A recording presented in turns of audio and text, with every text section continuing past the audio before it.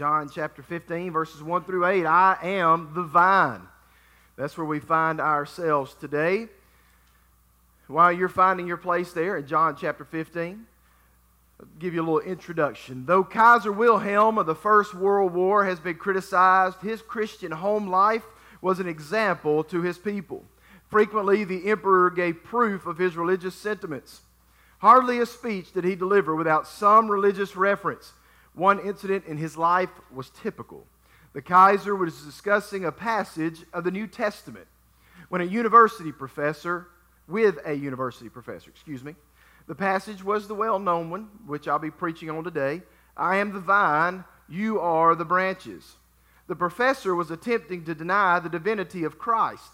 The Kaiser asked him, have you ever said to your students, I am the vine and you are the branches?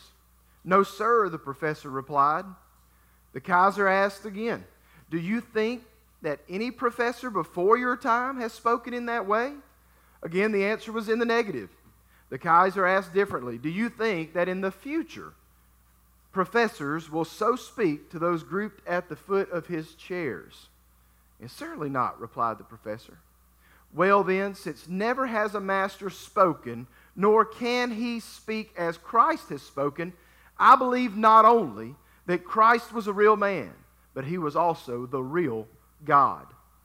Today we will look into Christ's statement that resounds from John 15 as Christ has spoken it. The implications of his statement and what that means for you and I. And let us read, we're going to look at John chapter 15, verses 1 through 8. We will look at the vine and the vine dresser and the branches. That's what we're going to be looking at this morning. If you have your copy of God's Word, you read along with me. Words will be on the screen. John chapter 15, verses 1 through 8. Jesus says, I am the true vine, and my Father is the vine dresser. Every branch in me that does not bear fruit, he takes away. And every branch that bears fruit, he prunes, that it may bear more fruit. You are already clean because of the word which I have spoken to you. Abide in me, and I in you. As the branch cannot bear fruit of itself unless it abides in the vine, neither can you unless you abide in me. I am the vine, you are the branches. He who abides in me, and I in him, bears much fruit. For without me you can do nothing. If anyone does not abide in me, he is cast out as a branch and is withered. And they gather them and throw them into the fire, and they are burned. If you abide in me and my words abide in you, you will ask what you desire, and it shall be done for you. By this my Father is glorified, that you bear much fruit. So you will be my disciples. Let's pray, church. Father, we thank you for this opportunity to gather together in your name for your glory, for your kingdom's growth, and so your name may be praised. God, I pray if someone is here today that does not know you as Lord and Savior, that today be the day they surrender their pride. God, they bow before you humbly, confess you as Lord, believe in their heart, God, you raised your Son from the dead, and they are saved. God, I pray that happens today. Lord, I thank you for this word. I thank you that you are the true vine. And God, I pray, Lord, that you'll just work in our lives today. May we not leave the same way we came in. And all these things we ask in Jesus' name. Amen. We're looking at verse 1 and verse 5 to begin with, the first parts. Verse 1 says, I am the true vine, and my Father is the vine dresser. Then in verse 5, he says, I am the vine. He says that he is the true vine. His Father's the vine dresser. He is the vine. There should be no confusion as to where our health, our life, our productivity comes from. It comes from Christ. It comes from the indwelling of the Holy Spirit. That's where it comes from. Both verse 1 and 5 contains these lines that I just said. I'm the true vine, I am the vine. And this is also, it'll bring back to your memory the many times throughout John's gospel where Jesus says, I am the resurrection and the life. I am the vine. I am the door. I am the way, the truth, and the life, which all corresponds back to the Old Testament where God tells Moses through the burning bush, you tell them that I am sends you. Jesus Christ is as much God as the Father, and the Holy Spirit is as well. They have their different functions within the triune Godhead. But here we see that Jesus says that I am the vine.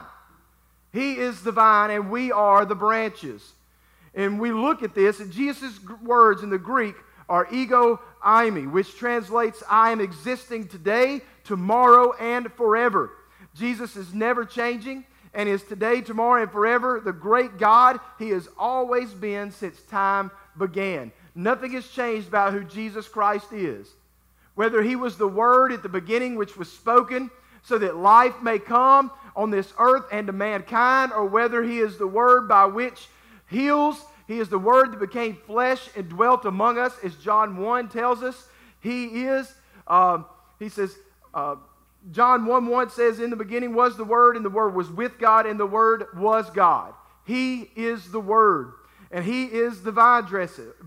He is the vine, and God the Father is the vine dresser, and He's not changed in any of that since then. The word vine dresser is also known as husbandman. You may find that in your King James Version is how it says that. It means one whose business it is to cultivate the ground.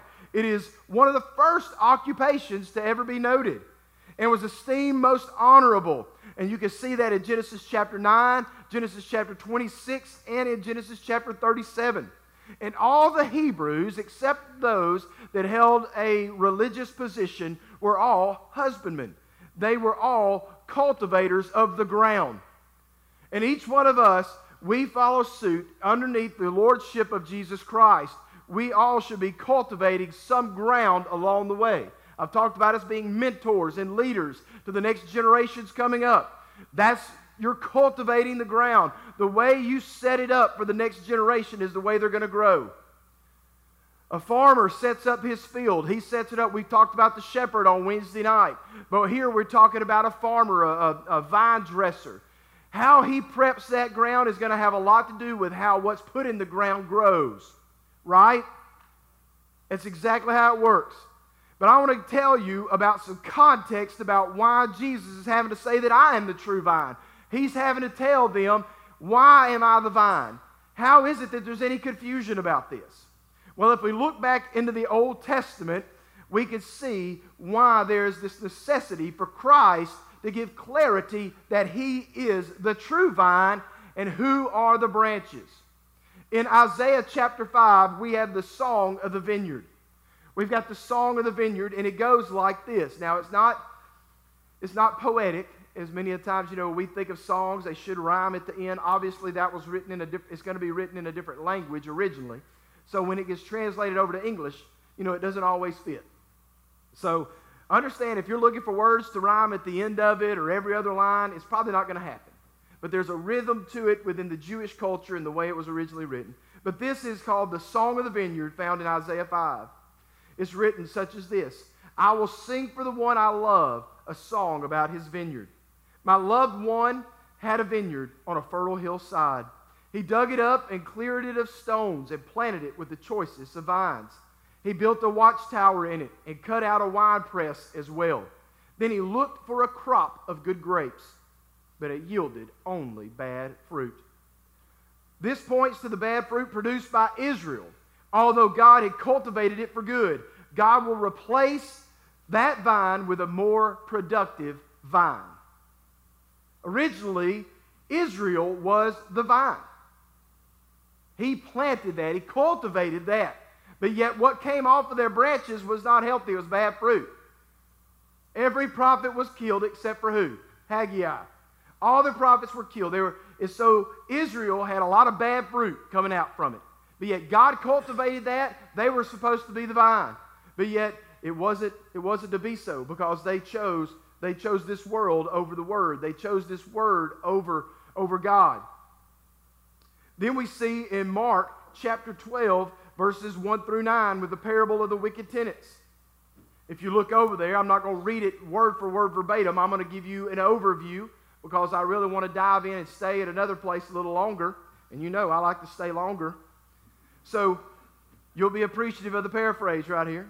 In Mark 12, 1 through 9, with the parable of the wicked tenants, the vine dresser did all to set up a productive vineyard and left his tenants to care for it. At harvest, the vine dresser sent a servant to bring back fruit from the vineyard. The wicked tenants seized him, beat him, and sent him back empty-handed. Well, the vine dresser sent another servant, only to have him hit on the head and treated shamefully. The vine dresser sent another, and that one they killed. And after other failed attempts, the vine dresser finally sent his son, thinking they would respect him. But the tenants took him and killed him, thinking they would receive the inheritance. Jesus tells us in that parable, he says, what then will the vine dresser do? The vine dresser will come and kill those tenants and give the vineyards to others. That's what's going to happen. This is the story of Israel, and this is the story of Jesus coming to earth to be the true vine. There was a vine that was set up originally. It was supposed to be the nation of Israel, but things just didn't work out. God kept sending his prophets. They had beat them up and sent them out. He had sent their prophets. They'd knock them overhead and treat them shamelessly. He had sent another. They'd kill them. And then finally, what did God do? God sent his son. The Pharisees, what did they do? They killed him. So what did Jesus do? He replaced them. He said, no more. He said, I am just going to send my son. My son will be the vine. My son is the fulfillment. And John doesn't teach a replacement theology like the church now becomes the vine. The church is not the vine. Jesus is the vine. And that replacement theology is whereby the church takes the place of Israel. Rather, the vine is Jesus himself. Jesus is the new Israel. Just as he already had been portrayed as the replacement of the temple, he had been portrayed as the replacement and the fulfillment of the symbolism of various Jewish cultures. That's what Kostenberger tells us in his commentary on John. And Jesus declares that he is the true vine. That is, in this ancient imagery, he has taken the place of Israel as God's true planting. The new concept is that God's vineyard holds one vine, and Israel must inquire if it is attached to him. No longer is Israel automatically seen as the vines growing in God's vineyard. Men and women are now branches growing from one stock, and that stock is Jesus. Jesus is the true vine. Every single person will be held accountable as to whether or not they were attached or grafted into the vine.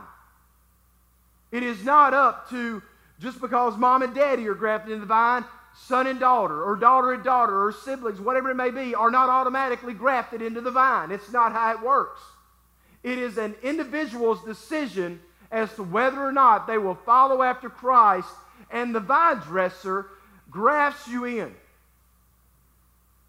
That's up to him. That's up to him. When you make that decision, when you confess Christ as Lord, you are grafted into the vine. You are grafted into the vine. Vine dressers, they both trim branches so they will produce more fruit and cut away dead branches that have no life in them. And I want you to understand, we'll talk about this a little bit more in length in just a moment. Because life comes when Christ comes into you. When Christ comes into you, he comes into you through the indwelling of the Holy Spirit. It is Jesus' work that saves you. It's the Holy Spirit's indwelling that seals you. That's how that works. He indwells you and seals you until the day of redemption. That's what Scripture tells us. Jesus is not dwelling in your heart. The Holy Spirit is. Jesus' work on the cross saved you. Jesus is sitting at the right hand of the Father right now. That's where he's at. Scripture tells us that. So don't be confused. Talked about that multiple times. Because the fruit of the Spirit, I'm getting a little ahead of myself. How can you have the fruit of the Spirit if the Spirit's not indwelling within you? It's going to pour through you. We'll talk about that in just a minute. Before I transition to talk about the branches, discipleship is not just a matter of acknowledging who Jesus is. It is having Jesus spiritually connected to our inner lives. So the vine, the true vine, is Jesus Christ. It is not Israel. It is not who stands in this pulpit. It's not the church, whether it's Church Universal or the autonomous local church. The vine is Jesus. Each individual who calls upon the name of Christ is a branch. And each branch, if it is healthy, will produce fruit. It will produce fruit. If it is a branch, a healthy branch, attached to the vine. Let's look at the next set. Look there in verse 2 in chapter 15. Every branch in me that does not bear fruit, he takes away. And every branch that bears fruit, he prunes, that it may bear more fruit. You are already clean because of the word which I have spoken to you. Abide in me, and I in you. As the branch cannot bear fruit of itself unless it abides in the vine, neither can you unless you abide in me. Look down to the latter part, the second half of verse 5. He who abides in me, and I in him, bears much fruit. For without me you can do nothing. If anyone does not abide in me, he is cast out as a branch and is withered, not wizard, as I said earlier. He is cast out as a branch and is withered, and they gather them and throw them into the fire, and they are burned. If you abide in me and my words abide in you, you will ask what you desire, and it shall be done for you. I'm going to stop right there for right now. The branches. Now I'm going to step through each one of these lines and talk about each one that Jesus gives us here in understanding and giving us this illustration of who he is. It's very likely that Jesus and his disciples, they had left out from the temple and they were passing through the Kidron Valley, where at this time they had the grapes, the fruit there of the vine. And so Jesus was always looking at opportunities to explain things based on their geographical location. So many times they might be walking through a field of wheat, or he's walking through the grape. I can't think of it, the vineyards. That's the word, the vineyards. My brain went blank there for a minute. He might be walking through the vineyards. He sees different things along the way, and he uses those as teaching points. Jesus still wants us to do those type things today. We don't need to be talking over people's heads. We need to be using things that are understandable in our context to be able to teach what's going on around us, revealing who Christ is and how we should live. And that's what Jesus does all through these things. You'll look back through and you'll see how Jesus used everything that was geographically around him. He talked about the temple. They came out of the temple that day, right? Remember, he's walking down with the disciples and he says, they're sitting him telling him how beautiful the temple is. And he says, destroy this temple, I'll raise it up in 3 days. Now they're thinking about the physical temple. But he's talking about his body. Destroy this temple, I'll raise it up 3 days. Of course, Pharisees hear this, and they all go into a tizzy. You know, what are you talking about? It took us forever to build this temple. And Jesus is like, well, you're confused. I'm not even talking about that. I'm talking about me. So that's another point where they got pretty angry at him, which is pretty awful. But anyway, let's look at this, the branches. He uses those things to help draw those disciples in. Because they were fishermen, right? They were common, everyday people. You know what I mean? He wasn't walking around with the Pharisees, highly educated folks. He's like, I'm going to use everything around us because this is commonplace, and we need to use those things. We all work in environments. We work together. You can use all kind of stuff to use to illustrate how Christ works in this world. But anyway, this is what he's using, the branches. He says, every branch in me that does not bear fruit, he takes away. The branches in this illustration is in regards to the disciples. In many of the commentaries I looked at, this is an understanding of what's going to happen with Judas Iscariot. There's living branches and there's dead branches. There's branches that seem like they're a part of the vine, but they're not. They're not. Jesus mentions two types of disciples, living and dead ones. All true disciples are alive. Anyone who is dead is not a true disciple, and thus cannot bear fruit nor exercise faith. At best, such people are like Judas Iscariot. They hang around Jesus without a genuine, life-giving relationship with him. Jesus didn't come to coddle false disciples. Jesus didn't come to coddle false disciples. He came to lead true disciples and lead them in a way that they will produce fruit. And if you don't bear fruit, then you're not connected to Jesus. It's just that simple. If your life shows no evidence of Jesus, then you don't belong to him. I'm not up here to coddle false disciples. I'm up here to call people to a relationship with Jesus and then to go, therefore, and make disciples of all nations and baptize them in the name of the Father, the Son, and the Holy Ghost, and to teach them to observe all things whatsoever he has commanded us. And lo, listen, he's going to be with you throughout the end of the age. That's what Christ has called me to do here as your pastor. Call you to repentance. call you to say, I am a sinner in need of a Savior. And then once you make that decision, once you follow Christ, because Scripture says, he who falls on the Lord will be broken, but he upon whom that stone falls will be crushed. So fall upon him now. Call upon him now before it's too late. Before it's too late. Be grafted in the vine before you're cut away for eternity and thrown away and withered and thrown into the pile to be burned, which is an illustration of what happens to those without Christ in hell. It's a real place. It was not created for you and me. It was not for you and me. It's God's desire that none perish apart from him, but that all come to repentance. So it's his desire. Come to faith in him. Believe upon Jesus Christ. He is the way, the truth, and the life. And no man shall ever come to the Father except through him. There is no alternative way. There's no good work. There's nothing you can do. There's no checkbox on the sheets of paper that we fill out in Sunday school that says, go into heaven, go into heaven, go into heaven. It don't matter how many times you come to Sunday school. What matters is, do you have a relationship with Jesus? Are you grafted into the vine? That's where life comes from. Now, you want to have a stronger life? Yes, come to Sunday school. You want to have a stronger faith? You want to have a stronger life? Come to worship. You want to have a weak faith? Stay home. Stay home. Say, I can do it all alone. You ever try to accomplish any kind of team building and accomplish it well alone? No, it don't work that way. We are the bride of Christ. We are attached. We are all branches. And do we want to see people cut away? No, we don't. Our desire to see people pruned. Pruning is different from a cutting away. Look there in that next part. It says, every branch that bears fruit, he prunes that it may bear more fruit. Many of you have gardens. You completely understand what's being said by Jesus. To remove unfruitful branches allows for the nutrients from the root to extend into the healthy branches. Right? You go out there and you look at a tomato plant, which many of you have that. We've got 2 little tomato plants. If there's one that's a little bit brown, you hope, you give it a day or 2, you hope. If it starts turning more brown, you clip that thing off.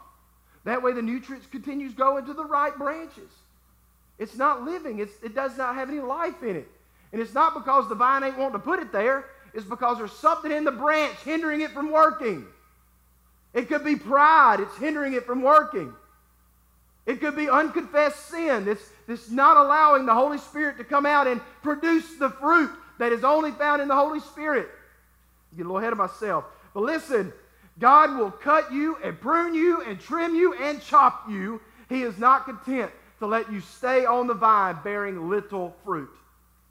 God wants you to have great fruit, healthy fruit. A fruit that people want to participate in. They want to participate in the love that you show, the joy that you have, the patience that is resolved within you, the kindness that you have, the goodness, the gentleness, all these different things, the self-control, because so many people are out of control today. I mean, I don't want to be around people that just lose it all the time. Oh my goodness. I want to be around folks that are calm. You know, you got something going on, got a problem going on, calm down. Show some self-control. Let the Holy Spirit think about it. It's going to be okay. There's so many people today, oh, my emotions are wild up. Let me act the fool. Calm down. Calm down.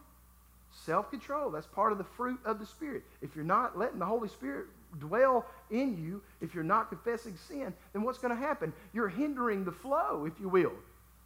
From a vine or from a tree, there is sap, there is nutrients that come up, and it has to go into the vine so that the vine stays healthy. And if you block that off, you're not going to have the help that you need. Because goodness gracious, I don't want to be cut off. I want to be pruned. And listen, pruning ain't exactly the greatest experience either. Hebrews 12:11 says, no discipline seems joyful in the moment, but painful. But in the end, it yields the peaceable fruit of righteousness for those who have been trained by it. That's what this is talking about. I want Christ to prune me. Cut me back a little bit. Show me that you're the vine dresser and I am the branch. Humble me, Lord. Oh, goodness gracious, that's a hard prayer to pray, ain't it? You better be cautious if you pray prayers like that. You better be cautious if you pray prayers like that. But we need to be praying prayers like that, right? We need to be humbled. Because pride comes before destruction and a haughty spirit before a fall. We need to be mindful about where we are. We need to be mindful. He's going to prune us. God's commitment to your fruit bearing is greater than your commitment to comfort. I can't remember what commentary it is. I didn't write that down in there, but one of those commentary guys said that. God's commitment to your fruit bearing is greater than your commitment to comfort. Look at the next line. You are a branch because of the received word that the Lord has brought to you. He says you are already clean because of the word which I have spoken to you. Our cleanliness is based on His righteousness and it being placed on us through His Holy Spirit being placed in us. That is how our cleanliness comes. I've heard it said cleanliness is next to godliness. Well, that's not exactly in the Bible, but it's nothing wrong with saying it though, right? Cleanliness is next to godliness. But the thing is, the way we get clean is by God's righteousness being imputed, being placed upon us. That's how we are clean. It is the received word that changes the life of the believer. And Jesus is the word. So it is not just an acceptance of the Bible, but rather a confession of whom the Bible says is Lord. Do you need to accept the Bible? 100%. Yeah, you do. But there's lots of people who read through the Bible. I've read through the Bible, but they live a life like they've never picked one up in their life. It has no, if you don't have faith in the one of whom the Bible says is Lord, you can read this Bible through 100 times and it means nothing. It's a book. But if you have faith in Jesus Christ, this is life. It is living, sharper than any two-edged sword. But you can't just sit here and say, well, I read the Bible. Good for you. Glad you read the Bible. I listened to the Bible. Good for you. You listened to the Bible. What'd you do with it? Oh, I ain't done anything with it. Well, then the Bible ain't done nothing with you. If the Bible ain't done nothing with you because Jesus Christ is the Word, the Lord probably ain't done much with you either, and you probably ain't been changed by His grace. You're probably not grafted into the vine. The Word should change you. There should be a change about you and me. Well, how does the Word change people? It says you are already clean because of the Word which I have spoken to you. Jesus has spoken to them. I'm speaking to you today. Other people in Vacation Bible School this next week, not this week, but this next week, people are going to be speaking the Word of God into children. Romans 10, 14, and 15 tells us, how then shall they call on Him in whom they have not believed? And how shall they believe in Him in whom they have not heard? And how shall they hear without a preacher? And how shall they preach unless they are sent? Listen, how are people going to hear this word to be cleaned by the word unless people share, herald, preach the word? I know we see that word preached and it becomes very intimidating. Yes, I'm going to preach the word. We're going to have people in this pulpit who preaches the word. But listen, preaching is not just breaking down a text and give you contextual understanding and all that. Heralding the word is saying, this is what the word of God says. Romans 5:8, God demonstrated His own love toward us in that while we were yet sinners, Christ died for us. Romans 3:23, for the wages of sin is death, but the gift of God is eternal life through Christ Jesus our Lord. For all have sinned and fall short of the glory of God. I got them backwards. Romans 3:23 is the shorter one. Romans 6:23 is the longer one. So we've got to give people an understanding of the Word of God. We've got to preach the gospel of Jesus Christ. Herald it. Herald it. So what do? We must go commissioned by Christ and His bride. We must preach compelled by Christ's love and His life. Receiving Christ as Lord grafts you into the vine. I've said that several times. Let me tell you what it does not do. And that vine is not the religious church, but rather the righteous Lord. Receiving Christ as Lord grafts you into the vine. And that vine is not religious church, but rather the righteous Lord. You should be a part of a local church. Absolutely. You should be involved in a local church. which that's what we are. But when you receive Jesus Christ, you receive Him. Just as we've had people joining our church. They join our church. They've said that I've already confessed Jesus Christ as my Lord. Okay, you're grafted in the vine, but you've joined a local church now. So we got to do something. We've got to do something for the Lord in and through this. It could be that God wants you to teach a Sunday school class. God wants you to teach children or young adults or participate in Vacation Bible School by being a leader in some form or fashion. But there's got to be somewhere to exercise your faith. Got to be a part. There needs to be fruit on that branch, not just a branch. Not just a branch.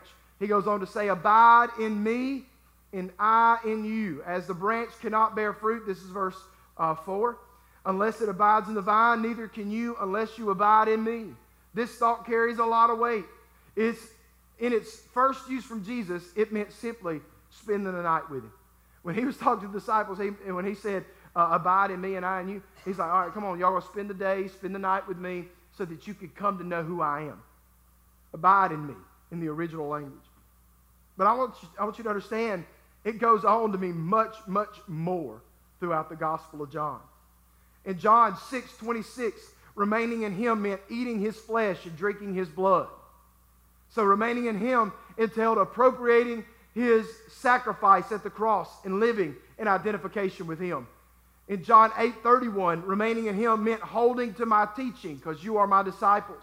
Later on, remaining in him entails being indwelled with the Holy Spirit. Abiding in Christ is not some falling asleep on the couch after church kind of abide, but rather a get on your feet and serve kind of abide. That's what it means. It is an activation, not a relaxation. When you abide in Christ, it is an activation, not a relaxation. It doesn't mean I get to coast on into heaven. It means get after it. The Bible tells us, I think it's in Ephesians, that we have been quickened, we've been made alive in Christ. That doesn't mean that you just coast on into heaven. You don't set you don't set your speed in your car and just take your feet off the gas and the brake and let it control you. You go. You still serve the Lord and you get after it. It's what we do. We abide in Christ. As the branch cannot bear fruit of itself unless it abides in the vine, neither can you unless you abide in me. Jesus emphasizes the truth of the illustration that we've been walking through. For us to produce fruit, we must remain on and in the vine. And he who abides in Christ, and I in him, Jesus says, bears much fruit. We should desire a greater relationship with him every single day. And abiding in him, praying to him, believing on him, trusting him, speaking of him, going for him, dying for him, that is true abiding in Christ. It's abiding in him. And what is this fruit? He talks about this fruit. He wants to prune you back so your fruit you'll produce greater fruit, more fruit. Well, it's obviously from Galatians chapter 5, because that is the fruit of the Spirit. It is love. It is so your love may be greater. It's Christ's love that compels us to go out and share the gospel. Love. It is his joy. It's joy that comes through the Holy Spirit. Listen, there's a lot of things to not be joyful about, but one thing I can be joyful about is I'm saved by the grace of God. I know there's nothing that can pluck me from the Father's hand. I've got a joy that'll take me through this life, through my death, but yet it'll take me on to heaven where I'll have eternal joy, unspeakable joy, when I stand in the presence of the Father. Love, joy, peace. I don't have to get all up and hoard food. I don't have to worry about all this kind of stuff, about what's happening in the world. Don't get me wrong. It's frustrating. It's aggravating. But nonetheless, I can have peace because whatever may come, if I live through the rest of the day, I'm living for Jesus. If I die at the end of the day, I die in Jesus. I have peace. I don't want to die yet, as none of us do. But I don't have to fret. I don't have to worry. Be anxious for nothing, but in all things make prayers and supplication unto the Lord. I mean, pray about it. You can have that type of joy, that peace. You can have patience with people. Of all times that we should ever have patience, now is the time. Trust me, you go to the grocery store, you go to the restaurant, you go wherever it may be. They got half the employees they need. You know, and people get all angry. Why can't you help me? You're not fast enough. Blah, blah, blah, blah. Okay, look, they got half the staff that they normally should have because people have gotten lazy. Be patient with the ones that actually showed up to work. You know? Be patient. I mean, if anybody should be patient, if you're going to walk in here and talk about Christ, wear a Christian shirt or a Christian hat, you better not be impatient. You are making a bad name on Jesus, and if you're a part of this church, you're putting a bad name on our church. Be patient. Be patient. Let the Holy Spirit flow through you. Be kind. Be kind. Have goodness. Have faithfulness, gentleness, and self-control. The gift is the Holy Spirit. The fruit are these evidences that you have the gift of the Holy Spirit. The Holy Spirit is the gift. The fruit is the evidence that the Holy Spirit's living within you. For me, going back to the scripture, for me, the vine, for without me, the vine, you can do nothing. And just as a branch apart from a vine can do nothing, we too are the same without Christ.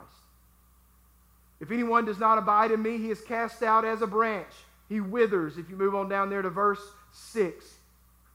If anyone does not abide in me, he is cast out as a branch. He withers. He is gathered by the workers, not attached to the vine. He is thrown into the fire and burned. This is the consequence of a useless branch. An unrepentant, unconfessed branch. One of the men said that I was reading, Christ himself is the vine. Believers are the vine branches. It is not a question of the branch living its life for the vine, but simply of letting the life of the vine flow out through the branches. Sometimes we pray, Lord, help me to live my life for you. You hear that? Sometimes we pray, Lord, help me to live my life for you. It would be better to pray, Lord Jesus, live out your life through me. Without Christ, we can do nothing. A vine branch has one great purpose, to bear fruit. It is useless for making furniture or for building homes. It does not even make good firewood, but it is good for fruit bearing, as long as it abides in the vine. If we are a branch, we've got to abide. We've got to remain. And Jesus goes on to say, if you abide in me, and my words abide in you, you will ask what you desire, and it shall be done for you. This has to be understood. A desire apart from an attachment to the vine is a dead desire. Think about that, because there's not going to be any good fruit come from it. It's a dead desire. A desire apart from an attachment to the vine is a dead desire. But a desire attached to the vine is a living desire, one that will produce much fruit. God loves to grant the desires of his attached branches. I never thought about that until I was studying this week. God loves to grant the desires of his attached branches. And when we think about this, there's always that little verse that runs along in the back of your head when you hear that. If you abide in me and my words abide in you. You notice there's stipulations on this request, right? You will ask what you desire and it shall be done for you. There's stipulations on that request. If you look at Psalm 37, 3 and 4, it says, trust in the Lord and do good, dwell in the land, feed on his faithfulness, delight yourself also in the Lord, and he shall give you the desires of your heart. Do you see that? It's not segregated or divorced from obedience and surrender to the Good Shepherd. It's all within the understanding that he has and knows what's best for us in our submission to his leadership. Trust in the Lord, do good, dwell in the land, feed on his faithfulness, delight yourself also in the Lord, and he shall give you the desires of your heart. Why would he give you the desires of your heart? Because if you're doing those things, you're doing the things that already are wanting to bring glory and honor to him and submission to his will. You're not going to be outside his will if you're doing those things. So when Jesus says, if you abide in me and my words abide in you, you will ask what you desire and it shall be done for you, because your desires will be his desires. And then by this, there in verse 8, By this my Father is glorified, that you bear much fruit, so you will be my disciples. My Father is glorified that you bear much fruit. God, when people see us in our community, when people see us in our job places, when people see us out and about, whether it be at the restaurant getting the food, or whether it's at the grocery store waiting in line, or wherever it may be, when people see us and they see us being patient, when they see us being kind, when they see us being gentle with those folks that maybe their checkout line has had 8 people in it consistently over and over and over and over. They ain't getting a break. They're getting rude people before you. They're getting impatient people before you. They're getting people that are just rough and they're unkind. And then you come through the line and you're gentle and you're kind and you're patient. And you say something to the extent of, thank you. I appreciate you coming into work today. Because I really need to check out these groceries. I appreciate that. You know how much of a change that absolutely could change the countenance and the course of that individual's life if you follow it up with, Jesus loves you, and we are very grateful for the fact that you saw fit to come into work today. Thank you. God is glorified that you bear much fruit. This is not some existential, far-out-reaching thing for us to do. God isn't saying you got to go out and preach and do all this kind of stuff. God wants you to bear much fruit. And the fruit of the Spirit is love. It is joy. It's peace. It's patience. It's kindness. It's goodness. Gentleness. It's self-control. And against such things, there is no law. There's no law against those things. So let's let the Holy Spirit flow freely through us. Let's come to the altar. Let's repent of those sins. Let's confess those before the Lord so that the Holy Spirit can work through us so that that fruit may be produced at the end of our branch. And people can see that. Your fruitfulness is a glory to the name of God. God wants you to be fruitful. God wants you to be healthy. Now, when I say that, people say, oh, you better be careful where you're stepping off. He wants you to be a healthy branch. He does. You know what I mean? He wants you to be a healthy branch. To be a healthy branch, you need to be attached to the vine. To be attached to the vine, to be a healthy branch, you need to be a person of repentance and of confession. And then you need to be a person that is of action. God wants you to be healthy. God wants you to be able to ask in confidence of Him. He said, if you abide in me and you abide in my word, if you ask of me what you desire, I'll give it to you. God wants you to be able to ask in confidence of Him. God wants you to abide in Him. God wants you to know Jesus is the vine, and as disciples, you are the branches. Today, are you connected to the vine? Are you connected to the true vine that is Christ Jesus? If you are not, the way you come to be connected to the vine is Romans 10, 9, and 10. Where Paul wrote to the church at Rome, and he says, if you will confess with your mouth that Jesus is Lord, and believe in your heart that God raised His Son from the dead, you shall be saved. For it is with the heart that one believes unto righteousness, and it is with the mouth one confesses unto salvation. Now listen, this word is in your mouth. It's in your heart. Romans 10:8 tells us. But you got to do something with it. What are you going to do? And you can't just let the gospel just be there. The gospel can't just save you one time momentarily. We talked about that, about the centrality of the gospel last week. It's got to be something that's a part of your life every day. I hope that the gospel is a part of your life every day. I hope you're confessing, you're repenting. So the power of Christ through the Holy Spirit is flowing through your branch, and you're producing fruit that is good and glorious and brings glory to the name of Christ. If you're not doing that, ask for forgiveness. God is faithful. 1 John 1:9 tells us that if we will confess our sins, He is faithful and just to forgive us of our sins and to cleanse us from all unrighteousness. And you know what happens then? It's the breakdown. It breaks down, and in that flow of nutrients that comes from the root through the vine into our branch that will produce fruit will begin again. I hope that's you today. I hope you'll humbly come before the Lord in repentance.